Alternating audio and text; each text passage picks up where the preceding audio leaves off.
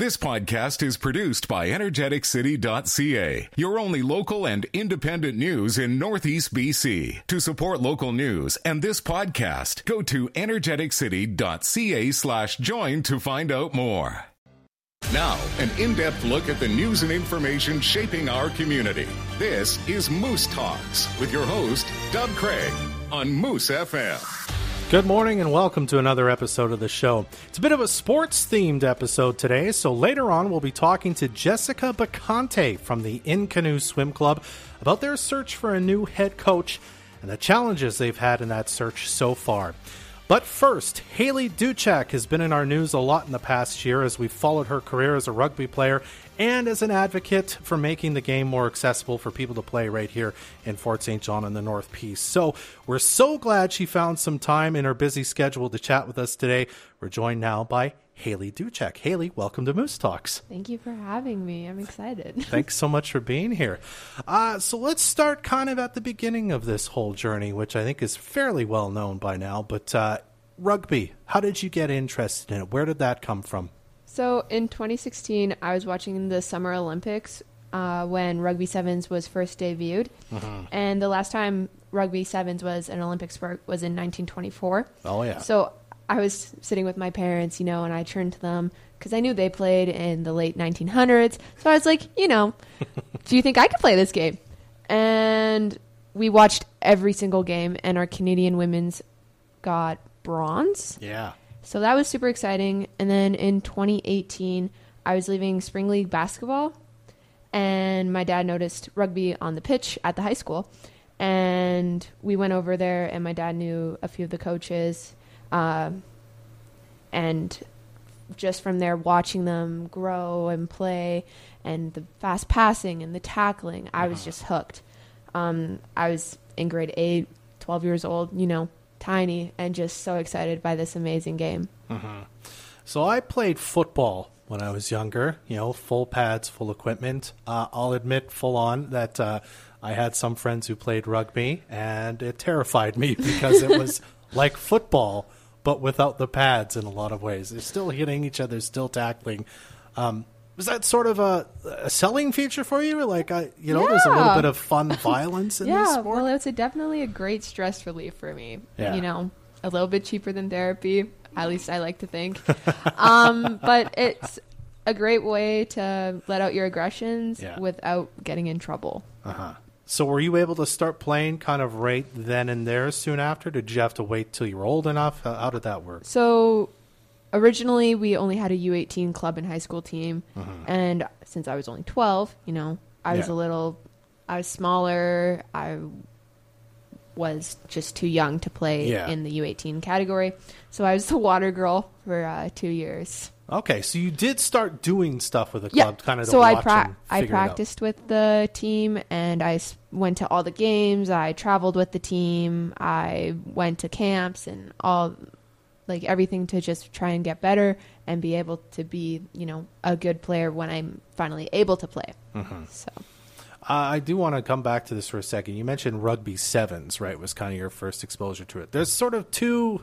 And I know there's probably more than this, but there's two kind of major versions of the game, right? Because the sevens is, well, you tell me. Explain kind of what the big difference is between the rugby you might see on TV played kind of at big international competitions and, as you say, the sevens you see, at the Olympics in 2016. Yeah, so sevens is a bit more fast-paced. It's only 14 minutes long. The whole game is done in those probably 15 minutes.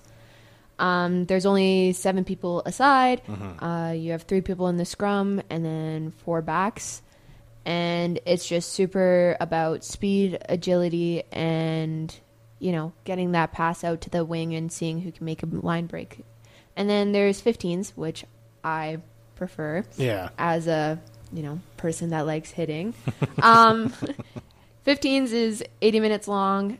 There's 15 people per side, 8 forwards, and 7 backs. I see. And so just with that, it's a bit more crashing, a little bit more contact, but you get a lot of breaks in it because there's a lot of, I don't want to say fouls, but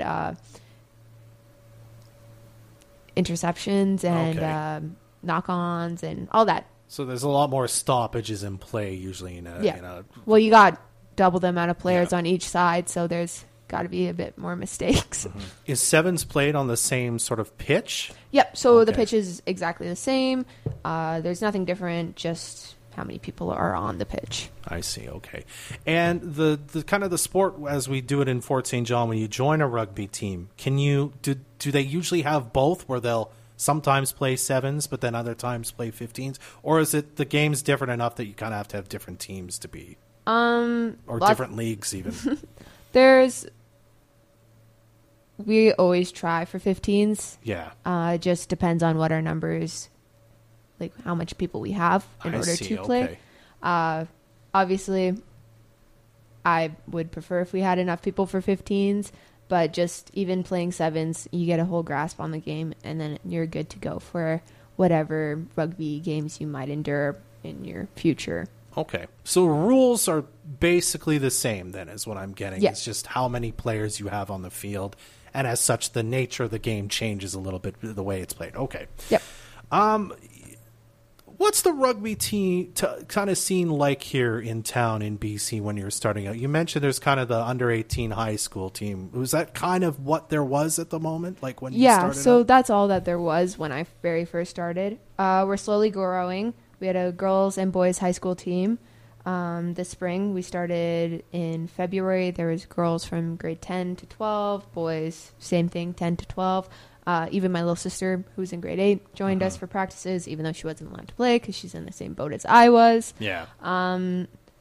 Hopefully, we'll attend zones and possibly provincials next year. We'll have to beat Williams Lake in order to go, but, positive thinking on that will happen. Absolutely. For club, we tried to run practices over the summer, but it always fizzles out with, teenagers having jobs, work, holidays, and such a short season that we don't really do much playing time in the summer. Yeah.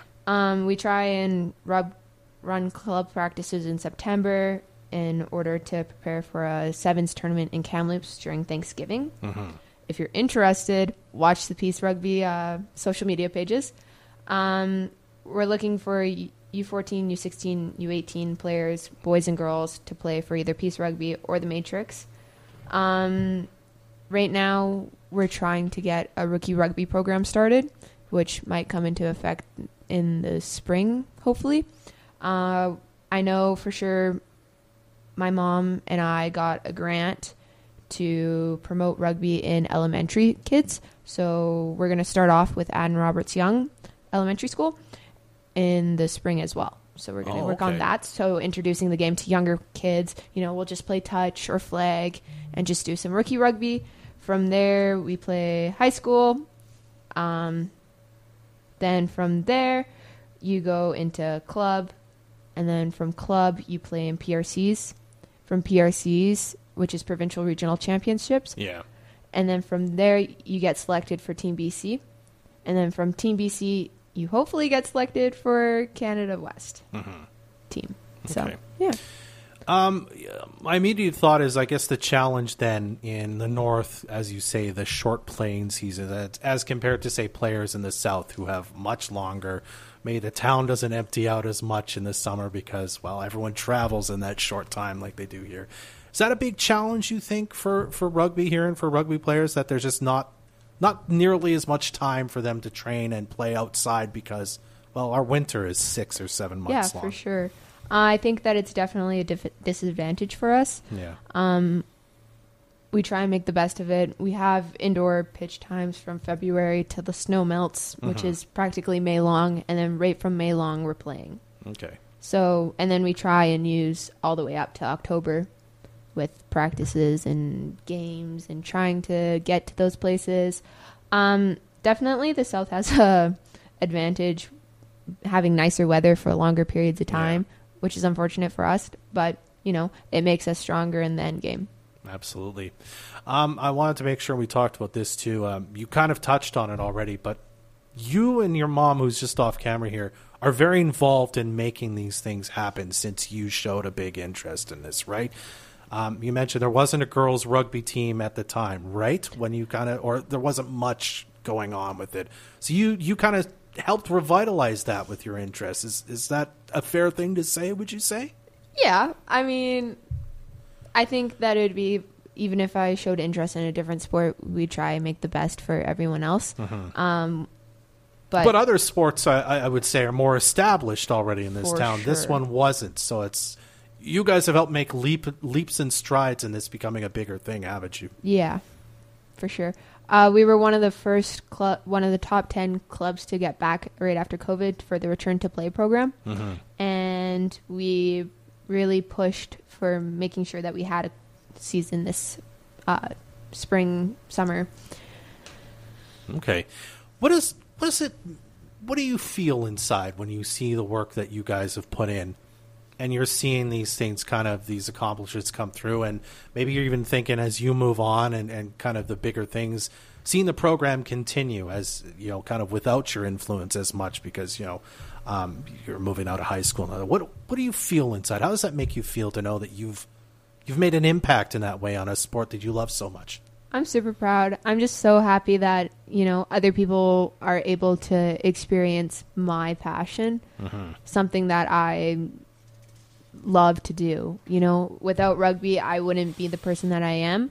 And so I'm just excited to give other people that same opportunity that I've had. All right. Let's go to what's next. We reported on the news this morning you're going to Los Angeles at the end of the month. You're going to Shawnigan Lake first, I guess, on the island for training. Tell us a bit about that and sort of what's next for you, with Team BC and kind of your career as a rugby player. So after LA, I'll come back home, maybe. And we're going to do fall practices in order for preparation for Kamloops Thanksgiving Sevens tournament. And then... This is Peace Rugby you're talking about? Yeah, okay.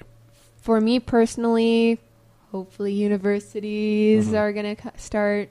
I'm in grade 12, so, starting to look at those universities, seeing what programs I like and which... You're going into grade 12, right? Yes. Yeah, okay. So you still have another year of high school. All right.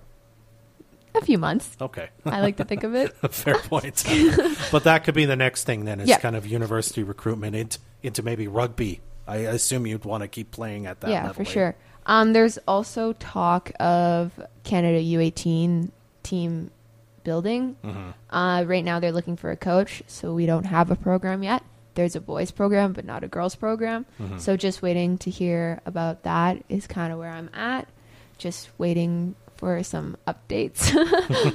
Other than that, just simple club things, some high school practices starting up after Christmas, and then do the whole thing all over again. Awesome.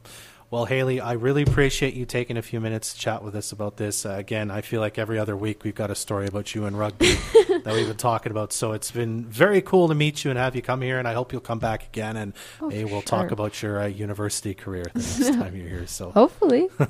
Haley, thank you so much for being here. I appreciate it. Yeah, thanks for having me. You're very welcome. That's Haley Duchak, a local rugby player and advocate here on Moose Talks. Welcome back to the show. I'm Dub Craig. Well, as we said earlier on, the In-Canoe Swim Club is looking for a new head coach. We've heard there's some coaching shortages in swimming really across the country, and so that's making it a challenge. So to talk about that and all things with the In-Canoe Swim Club, we're joined now by the secretary of the board with In-Canoe, Jessica Bacante. How's it going today, Jessica? Good. How are you? I'm doing very well. Thank you very much for taking some time to chat with us this morning. Thanks for having me. Yeah, you're very welcome. So, as I said, Josh Sorensen, the head coach, he's moving on to a new position kind of in Eastern Canada.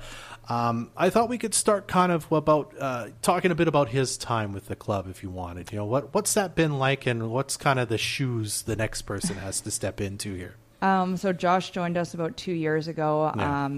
We were actually really excited when his resume came across through our email. I actually was like, is this spam? Like, does this person actually want to come up here? But he's actually been really great. He's younger, but he really came in and just made an impact with our kids, from the littlest, learning to swim kids right up to the older ones, which has been really great. And he's really just kind of, done a lot of good kids for our kids, got them into some really good places with their times and things like that. So it's been really great. I have to say, like with our first guests, when swim season was on and active, I felt like every week we were talking about the accolades of the swimmers within Canoe and the various tournaments you're at. So you just mentioned to me right off mic, though, I mean, without knowing all the history of the club, you also had some coaches before Josh who were around a long time beforehand. So you're kind of you're in a new situation here because finding a coach hasn't been a real issue until right now, basically, eh? Yeah, so we did have a family that were kind of long coaching members of our club, the Sidonic family, Steve and Nicole, and then unfortunately Nicole passed away of cancer, and then shortly after he passed away of a heart attack, so that was quite tragic to our club. They weren't the head coaches, but they were just kind of some long-standing figures in our club that gave some nice continuity. And then kind of since then, we had a great head coach at the time, and then he, moved on for some other reasons. And since then, we've kind of had a turnaround. It's hard to find, to bring someone up here for swimming when we don't have a giant pool or, certain facilities around us. It's kind of tough to find someone to come from out of town for that reason, and you kind of need that to be their full-time job. I see. So, yeah, it has been a little tough. Okay. Sure. Well, I mean, let's get right into it. That, I mean, you mentioned it's been a challenge. Is that part of it, as you say, like, not to draw in the pool debate into this a bit, but is the age of the pool, is that sort of part of the problem that makes it difficult? Or is it, as you say, this has to be a full-time job for somebody to want to come up here, and maybe in canoe swimming doesn't need a full-time coach, I suppose, hey? Yeah, well, we actually... we do have the ability to pay a full-time coach. So that is something, it's just a matter of bringing someone from a place like the Okanagan or the Lower Mainland or Calgary. You kind of need someone who's ready to make a jump. And I think a lot of people maybe don't really know or want to, realize what they could have up here because it is affordable and things like that. In terms of the pool, this year definitely hurt us because we're out for close to a month between all the shutdowns and the extra week and the maintenance. And I mean, I wouldn't say that's been a factor up to thus far, but it certainly didn't help us this year, kind of with, it's frustrating for Josh, I think, when he would have a plan and then we'd be shut down. And we know that the new pool is hopefully on its way, but it's still years away. So that definitely is something that's not an attractive feature right now, I guess, to draw people here at the moment. Is there something about a new pool that, in consultations with the city that in Canoe would say, we'd really like this, or more space so that we can have more practice time? Is that sort of part of this as well? Absolutely. Our dream is to see a 50-meter pool here. Our kids, typically the competition in the latter half of the year is all done in 50-meter pools, and our kids don't ever practice in one. They just go and compete. And it's a very different style of swimming than a 25-meter pool where you're flipping every 25 meters. You push off the wall and instead of swimming that whole 50. So we would love to see a 50-meter pool. And it's something with a moving bulkhead because then they can split it up into 2 or 3 spaces for lessons or public swim. That's the dream. But at the minimum, we're just hoping to have regulation lanes, lanes and hopefully maybe 10 lanes instead of the 6 we have. Because it's tough. We have a growing community and people want their kids in lessons and they want public swim and we're fighting for club time. So I know it's a lot to balance in terms of that kind of a thing. So that's been kind of an ongoing struggle with the club, is just time to practice because the pool is busy because of so many people using it. Yeah, absolutely. That's been something that we've had to kind of, which, I understand as any sport when you're a growing community. I've heard the same thing with ice allocation and things like that. So it is something we understand. The pool's been great at, doing that. We have a great schedule going in for next year. We just don't have a coach to coach it right now. So, okay. Yeah. Well, let's go back to the head coaching search for a job. In the story we did earlier this week on energeticcity.ca, I think you and Josh were quoted in the story. And apparently this is a problem everywhere. It's hard to find qualified swim coaches, and there's lots of positions open. And it's not just in, a city like Fort St. John. There's an opening in Victoria, I think Sorensen said. There's an opening in Fort McMurray. There's just not enough swim coaches. Do you know why that is? Is it just the sport's growing faster than they can have qualified people to kind of teach it and coach it? I'm not too sure. I can't speak too much to that. Yeah, I'm not really sure. I don't know if it's just kind of a, maybe with COVID over the last couple of years, there's been a lag, or people were out of the pool and have moved on to other things. I know we were really fortunate here. We were able to keep swimming kind of through the 2020-21 season, but not a lot of places did. So it might have caused people who maybe lost their job to just move on, and maybe they found something else. Yeah, that's kind of just my own thought process. I'm really not sure, but I do understand that it is several places right now that are looking for coaches. Although there are some, Grand Prairie has a really strong club. They have coaches that have been there for years. There are some really great clubs going still, so that's good. Is it, and I don't know if you want to tell me this for sure, but is it that you're talking to people, maybe jobs are being offered and they're going somewhere else because maybe it's Victoria, as we kind of alluded to earlier, or the money's better or whatever? Is that happening? Has that been a problem? Actually, our money is probably one of the better ones. Okay. That's probably the only drawing feature, because we are able to offer quite a bit more money than some of the clubs down south. However, we've got feedback from certain people who have reached out to, or they're just like, I really want to stay in the Okanagan. Yeah. I don't want to deal with that long driving. I don't want to deal with the extra flying. Like, I'd like to be more central. I don't want to be where it's cold. So those are, the kind of things we hear. It'd be a great place for someone to start out and, put 5 years in and save some money and get some experience head coaching, because that wouldn't be possible in Kelowna or Victoria for someone young, and then move on from here. So that's one thing we think we have to offer. And we really want someone who can come in and just, we can help them create their vision, try out their coaching methods and things like that. If someone in the community is an ex-swimmer, it is not that hard to actually get qualified, so we're trying to spread the word in case there's someone there might be people who don't know we have a swim club if they don't have kids and things like that, so you never know who's hiding. So we hope we get a coach in time for this season, but it is August. What happens if we don't? I think, again, the article quoted a maintenance program that the swimmers in the club would go into. Tell us a bit about what that means. Yeah, so we've kind of made a backup plan for now. We do have coaches. It's not that we don't have coaches. We just don't have someone who can commit the time. I mean, my son is 12, turning 13, and he swims, I think it's like 10 hours a week. That's not the top group, so it is a big commitment, and meets and things like that. So right now we've kind of merged our older kids into one maintenance group where they'd swim maybe 7 hours a week, which is quite a lot less than those big kids should be swimming to stay competitive.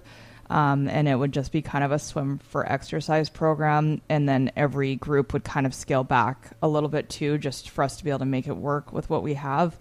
We're scared to lose our pool time. That's one thing we're not really, wanting to give back all that pool time and maybe not get it back again. I see. And I know my son is quite competitive right now, and he's not happy at all with this prospect. So, I mean, for some kids, it might be just great, just swim for exercise. I mean, we might be able to bring in some other kids that way. But, we have had a wait list for the last couple of years too. That's been tough, because we'd like to grow our club, and we just keep hitting these roadblocks, and this is going to be another one. If this is the route we go. We've also looked into potentially like a satellite coach who can, consult with us and potentially come up here for a couple of weeks here and there, and then do like a remote program. But, it'll be tough to keep kids motivated without that on deck coach. And Josh is really great for that, because he is connected with the kids, and they're laughing and had theme practices, and that makes a difference for sure. Yeah, you can't quite use that to replace a coach being here in the pool or at the pool with the kids. Not at all. No. So, I mean, it's kind of like, we can maybe limp through a year like this, but past that, then we'd have to kind of really reevaluate everything, because, we're going to lose those upper kids, because you're at a bit of a crossroads in terms of how much do you keep investing. Yeah. If they can't, achieve their goals anymore in the sport. So it is a bit of a tough situation to be in, for sure. Yeah, absolutely. Well, I really appreciate you, Jessica, taking a few minutes to kind of dive in. I apologize. Explain the situation a little more, and good vibes to you and the team. Hopefully, maybe something will happen in the next few weeks, and we'll have a coach in place, and things will work out. So thank you for coming by and talking to me about this today. I appreciate it. Yeah, thanks for having us. Thank you. You're very welcome. That's Jessica Bacante with the In Canoe Swim Club here in town. Thanks for listening to this energeticcity.ca podcast. Energeticcity.ca is your only local and independent news in Northeast BC. To help keep us independent and to support this podcast, go to energeticcity.ca/join.